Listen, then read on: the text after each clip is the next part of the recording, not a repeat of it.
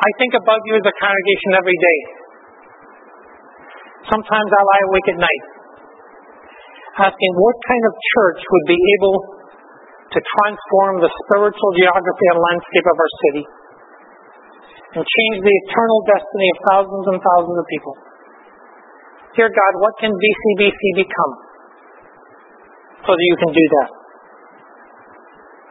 And very simply, there needs to be nothing short of a revolution of the heart. And this revolution doesn't come from cute slogans, better promotion, slick advertising.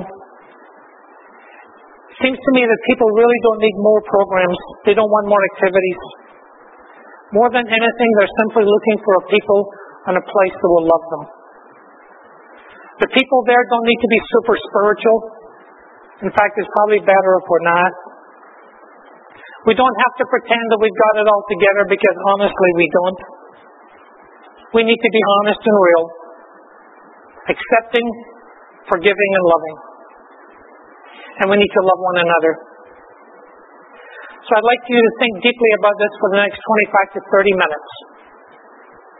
There are some passages in the scriptures that are just so beautiful that sermons, no matter how articulate they may be, simply cannot add to their meaning. The best we can ever hope for is to ask that our stumbling words and our clumsy explanations do not take away from their depth or diminish their beauty. So this morning I'm going to ask you to turn, and however you track with me, to 1 John chapter 4, start at verse 7. And in a moment I'm going to ask you to stand as we read together. And I'll tell you, almost anything we say about this passage will be clumsy and inadequate. So please stand. 1 John chapter 4. That we would just stand before God's word as I read it this morning. Dear friends, let us love one another. For love comes from God. Everyone who loves has been born of God and knows God. Whoever does not love does not know God, because God is love. This is how God showed His love among us. He sent His one and only Son into the world that we might live through Him. This is love. Not that we love God, but that He loved us and sent His Son as an atoning sacrifice for our sins. Dear friends, since God so loved us, we also ought to love one another. No one has ever seen God, but if we love one another, God lives in us and His love is made complete in us. This is how we know that we live in Him and He in us. He gives us His Spirit. And we have seen and testified that the Father has sent His Son to be the Savior of the world. If anyone acknowledges that Jesus is the Son of God, God lives in them and they in God. And so we know and rely on the love of God has for us. God is love. Whoever lives in love lives in God and God in them. This is how love is made complete among us, so that we have confidence on the day of judgment. In this world we are like Jesus. There is no fear in love. But perfect love drives out fear, because fear has to do with punishment. The one who fears is not made perfect in love. We love because He first loved us. Whoever claims to love God and yet hates his brother or sister is a liar. For whoever does not love their brother and sister whom they have seen cannot love God whom they have not seen. And He has given us this command: anyone who loves God must also love their brother and sister. Father, this morning, may You bring that word in an absolutely new and fresh way into our hearts and into our lives together. We humbly ask this. Amen.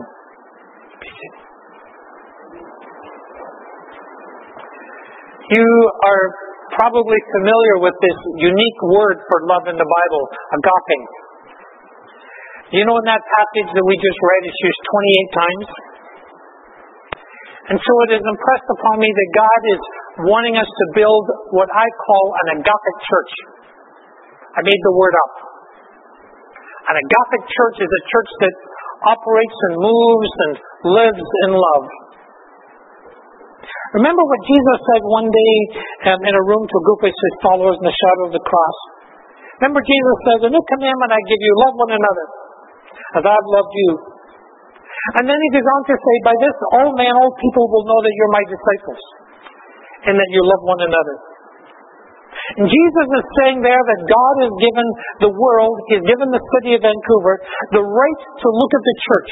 He's given them the right to look at VCBC and to come to a conclusion about the authenticity of our belief in our faith. God is saying to this neighborhood, I'm giving you permission to look at this church. And on the basis of what you see, you can tell whether or not they are really my followers. And the criteria is not how high they raise their hands. It's not how they dress. It's not which country they've come from, what their faces look like. It's not what the worship music is like, whether it's traditional or the sing off the wall. It's not how they organize as a church. The criteria, the standard, the measuring stick is simply this. How do they do in the area of loving one another? We could sit down with our leadership team and our board and we could brainstorm a dozen different programs and ways in this neighborhood and city to try to bring people to Christ. We could create a dozen more activities, design brochures and new styles of worship. Some of these might work and some of them frankly might not. But God lays before us this morning a very simple way to transform the church and to transform the city, and it's simply this. We have to grow in loving one another. I think a lot of what we call love isn't really love at all. It's sentiment. It's fuzzy feelings. But it's not agape love, the love that comes from God. And if we're honest, the human heart, frankly, is a pretty small gas tank. And when we try to go too many miles on the road, we simply run out of love pretty fast. So where do we start? Let me take you very simply through this passage. The heart of the passage lies in the fact that everything we want to do in love begins with God. We're reminded several times the passage says to us, God is love. And this is how God loved us. The origin of love, the meaning of life, starts outside of ourselves. It starts outside of our universe. It starts in the nature, the essence of God. John simply says to us, God is love. And when we would slow down and think about that for just a moment, we're still in a moment of realization about how God acts and feels towards everything. When we look into His heart, we see love. When God creates, He creates in love. When He rules in love. When He judges in love. When He disciplines in love. When God provides, He provides in love. He cannot do anything else because love is His nature. Jesus knew the secret of how to love people. He says to His disciples in John chapter 15, if you remember, He says, as the Father has loved me. And that was His secret. He says, as the Father has loved me. Jesus never operated independently of God as Father. He said his food, his strength, his stamina, what nurtured Him, He says, was to do the Father's will. And Jesus lived simply under the umbrella of the Father's love, and He knew that as the Father loved Him, so His love for others was the reproduction of the love of the Father. You ever been to a wedding reception in one of these really nice hotels, fancy hotels? And they have a fountain that's made up of old wine glasses. You know the one? And they're all very carefully stacked. You've seen those? And as wine or champagne or whatever flows from the top, and it flows down, and slowly each row of glasses is filled up, and they overflow to the next. So the love of the Father flows into the Son, and the love of the Son flows into the hearts of His disciples, and from there is to flow into each one of us. And when we find ourselves genuinely hungry for the work of God in our lives, the place to begin is to move from some shallow sentimentalism about love into the depths of the love of the Father for us. Jesus says to us, this is how God shows His love toward us. He sent His Son to be an atoning sacrifice for our sins.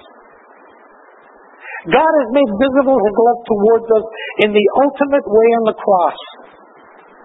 The cross is where God set His place high in holiness. He set it high, way, way up high. And it's also where He paid the bill. The cross is where we lay down our pride. The cross is where we come to give up our ego. The cross is where we need to give up the need to be right. The cross is where we lay down our excuses. The cross is where we leave behind our explanations. The cross is where we abandon our defensiveness. The cross is where we give up our side of the story. The cross is where we surrender our pride. The cross is where we yield our arrogance. And so if we truly want to love someone, we need to visit the cross just by ourselves and lay down our pride, lay down our need to be right, let go of our own junk. And frankly, that is not easy for many of us. But that is what we do starting at the cross to love one another. The only person, we can ever change in life is ourselves. We don't marry people to change them. We don't change our children. We only can change ourselves. And the heart change that most of us need is to be embraced and immersed in the love of the Father. As the Father loves me, so I can love you. Love always works in relationships. And that's why John says in verse 20, if we cannot say we love God, but at the same time hate our brother and sister, because love always works in relationships. A couple of things. An agapic church, a church that operates in love, will always find practical ways to love. John says, dear friends, let us love one another. One another. Because love comes from God. Verse 18, dear children, let us not love with words or tongue, but in actions and in truth. One of the most basic ways we communicate love is simply to tell. We do that to our children. These new parents today do that to all of us. It's to find words to communicate how we feel. Children graduate from school and we need to tell them we love them and we're proud of them. And God uses words to communicate love. At the baptism of His Son, it says the heavens opened and it said, this is my beloved Son in whom I'm well pleased. He's saying from heaven, I love you, Jesus, for what you just did. It's God saying that He was proud as He watched His Son. I have a deep sense that we do not use enough words of love in our marriages, or in our family to our children, or at church. I don't think we use enough words to tell love. I don't know what holds us back, but love is being denied. And John says love may start with words, but love has to do much more. Love is an action. Love is a verb. Love is always thought moved into action. Words turn into deeds. The invisible made visible. The unseen becomes seen in love. Love is the risk of giving away something of ourselves and facing the potential of having less we started with. And unless we're willing to risk that, we are not loving. However, in the mysterious economics of love, when we risk the sacrifice of love, we do not end up with less. We actually end up with more. So let me ask you simply, is there someone here this morning towards whom you need to express words of love, words of encouragement, words of affirmation, words of thankfulness, and then beyond that, to make love a verb? You don't need a committee to do that. You don't need a budget to do that. You don't need to ask anybody's permission. You've got permission from the Spirit and the Word of God. An agapic church looks for ways to practice love. It loves in words and in deeds. An agapic church always refuses to operate from fear. We simply say when you walk into these doors, you will not find fear in any place, but rather it builds confidence in people. John says there is no fear in love. I think it's tragic that some people in life are paralyzed to move ahead because they are afraid they might fail. And the fear of failure brings them to a standstill. Remember, Jesus told what we call the parable of the talents. He gives one person 10 talents and he goes away and works hard and multiplies them. He gives somebody else 5 talents, 2 talents. They go away and they work hard and they multiply them. And he gives a person just 1 talent and he buries it in the ground. And when it's time to report back in, he brings his 1 talent. Now, to be fair, he hadn't lost anything. He hadn't squandered it in the casino. He hadn't done anything stupid with it. He said, you give me 1 talent, there's 1 talent back. The master says, what happened? Why didn't you go and put it to work like all the others? You remember his answer? He says, I was afraid. I was afraid. And that's the fear of failure. I think there's at least two forces in churches that kill love, suffocate it faster than anything, and I've seen them over and over again. The first one is criticism. Many people will not move into a venture. Many people will not take on a role. Many people in churches will not try something new. They will not stand up to join a board, to lead a project, if they're going to be criticized and attacked by others who are sitting on the sidelines. People will not take risks if their failures are met with, I told you so. I pastored for 43 years. And sadly, can I say to you, this hurts my heart. Churches can breed criticism more than almost anywhere else. More than anywhere else. We have become a community of nitpickers, dedicated to finding out and pointing out what is wrong with other people. We have become experts at criticism. And I am convinced that one of the reasons that churches cannot find good people today, gifted people, men and women to step into leadership, is because the people who do that know that there will be a target for criticism and complaining. They're saying to themselves, I don't need that. We need to affirm and encourage the leaders amongst us instead of criticizing them. Understand that? We need to be applauding them. We need to affirm them. We need to encourage them. We need to be thankful for them. Love does not avoid speaking the truth, but it speaks the truth in grace. People are not to be hurt and criticized. They're to be encouraged and helped.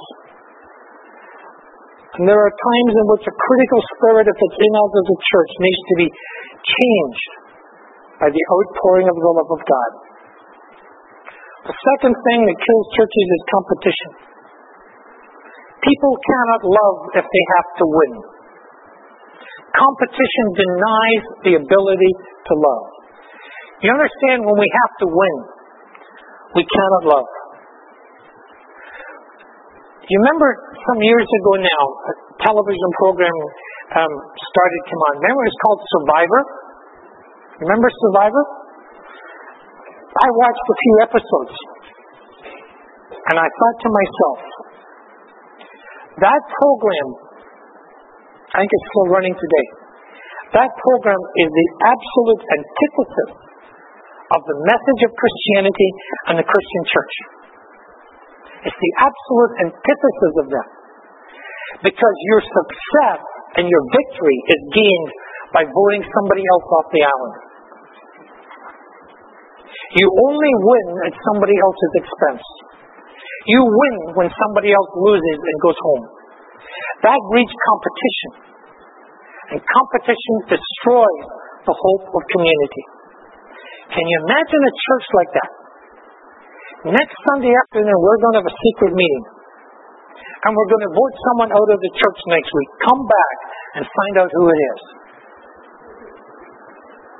If we want community with one another, and if we want to love one another, folks, we will need to extinguish and eradicate fear. There cannot be love in an atmosphere of fear. Community allows people to fail. And then it helps them to stand up on their feet. Love cleans up the mess and helps them to succeed the next time. Love, you see, builds an atmosphere of confidence. We all make mistakes. Pastors do too. But when there is that agape kind of love, mistakes are understood, mistakes are accepted, and whatever the problem is between us, it can be fixed, and then we can move on together, hand in hand and heart in heart. First Peter says, love one another deeply, because love covers a multitude of sins. Love covers a multitude of sins. And an agapic church, this agapic loving church, always takes the initiative to love. First John says to us, verse 19, it just says simply,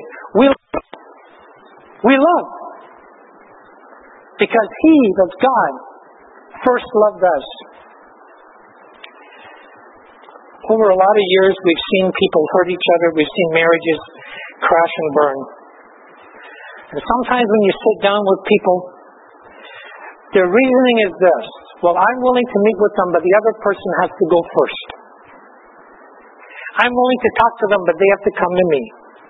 Here I am, waiting. They never showed up. And as a result, hurt stays untreated for months that become years, that become decades. And simply no one is willing to move. The stalemate that leaves love is frozen. Instead of becoming a chosen people, we become a frozen people. But God's kind of agape love is willing to risk making the first move. And that, for God, between God and the cosmos, that is what creates this spiritual stalemate. But without this, we are stuck in a paralyzing deadlock. And if that's how God is to love, then He says that's how we have to love. I'll be honest with you. It's always risky to take the first move. It's always risky to break the silence. It's always risky to phone someone and try to go and meet them, to go and apologize. And silence is one of the ways today that we make people pay penance. But if there's a healing possibility, then the risk is worth it. And I realize that if we go to someone and say, I'd like to apologize to you and say I'm sorry, that may be rebuffed. But we're responsible for our initiative, not their response. And so let me ask you, is there someone here this morning towards whom you need to make the first move? Someone this week you need to phone up and say, I think it's time for you and I to have coffee. Can we meet? That's an agape move when you do that. And if we wait until we can practice this kind of love perfectly, frankly, nothing will happen. So let me suggest to you that we have to start to move in this direction, and we just take some tiny little baby steps, as it were. And the more we walk it out, the more we'll know it. The more we walk it out, so and so on. And this morning, I would say to you that the Spirit of God is capable of starting a tiny ripple in each one of us that could grow into and become a spiritual tsunami. A revolution that would change your small group, the church, the council, the ministry teams. It would change the pastors and every relationship here, and from here into this neighborhood, and from this neighborhood it would change this city. There's no new programs to promote. There's no new ideas to parade before you. The catalyst is simple. It is the plain commandment of Jesus that we're to love one another, and the world can watch that. You may remember in the book of Revelation that Jesus, as this risen, exalted Son, walks amongst the candlesticks of the churches. And one of them, the church at Ephesus, is really strong in teaching and doctrine. Man, they can smell heresy a mile away. They're busy in ministry. They got programs going 7 nights of the week. The church lights are on almost all of the time. But he says this to them. I know your deeds. I know your hard work, your perseverance. I know that you cannot tolerate wicked men. You've tested those who claim to be apostles but are not and found them to be fierce. You've persevered and you've endured hardships for my sake and my name, and you've not grown weary. In other words, they're saying to this church, when you could have quit and thrown in the towel, you didn't do that. You hung on, and you have to be commended for all of these things. But Jesus says, I have this against you. He says, you have forsaken, you have lost your first love. You know, we can fail in some things, but we cannot, and we must not fail here. This is the final apologetic. So think very seriously with me this morning. I pray every day for VCBC to morph more and more into being an Agapic church, where there's no criticism, there's no gossip, there's no competition, nobody's trying to get ahead of anybody else. To grow more in health, and from that to grow in numbers. Because I don't think we're about church growth, I think we're about church health. And if our If our body spiritually is healthy, the church will grow. I have a picture in my heart that between the services on Sunday mornings, there are people lined up down the block waiting to get in. But I also think that God is unwilling to trust us as a church with new baby Christians until we really learn to love one another more than we do. You see, He only trusts new baby Christians to places where there is a spiritual love, because this is the nursery. This is the nursery where new Christians have to grow and mature. And God will only put new baby Christians into nurseries, spiritual nurseries, where it is clean and fresh and loving and caring. He only trusts His new Christians to places where there is a spirit of love, where acceptance has replaced criticism and forgiveness has replaced unresolved anger. And frankly, we do not need any more information or instruction. We do not need classes on this. Everything we know, everything we need to know, is contained within the embryo of that simple instruction that God is love. So let's love one another, because love comes from God. That is not hard to understand. So I have thought deeply about you, particularly this last week. I've thought about why I'm here and my relationship with you. I was supposed to finish next Sunday. As you know, we don't have anyone in sight yet, so the council have asked if I would stay on to the end of the year. And I've said yes. And it's not really because I'll be traveling on the ferry back and forth every week. I don't like being away from my wife. But I said yes. Simply because God has given me a love and a care for you as a congregation more than I expected to get when I first came. I'm going to ask you to stand. Edmund, come.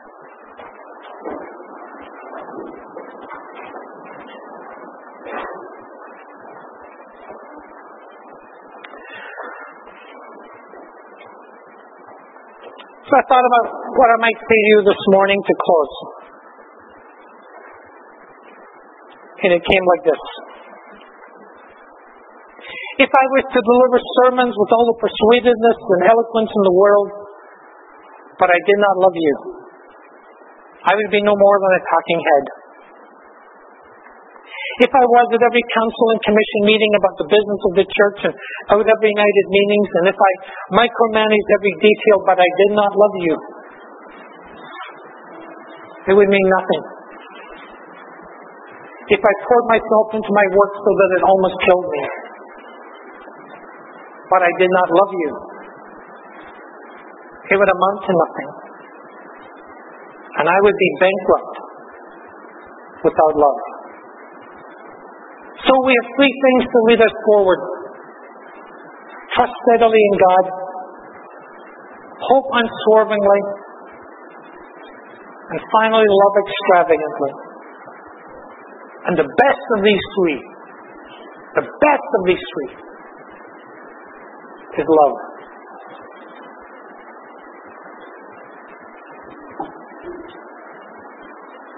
So I came to church this morning,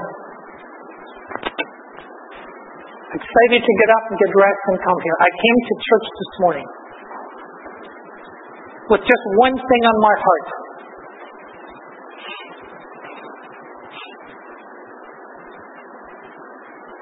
It was to tell you. It was simply to tell you that I love you. That I love you.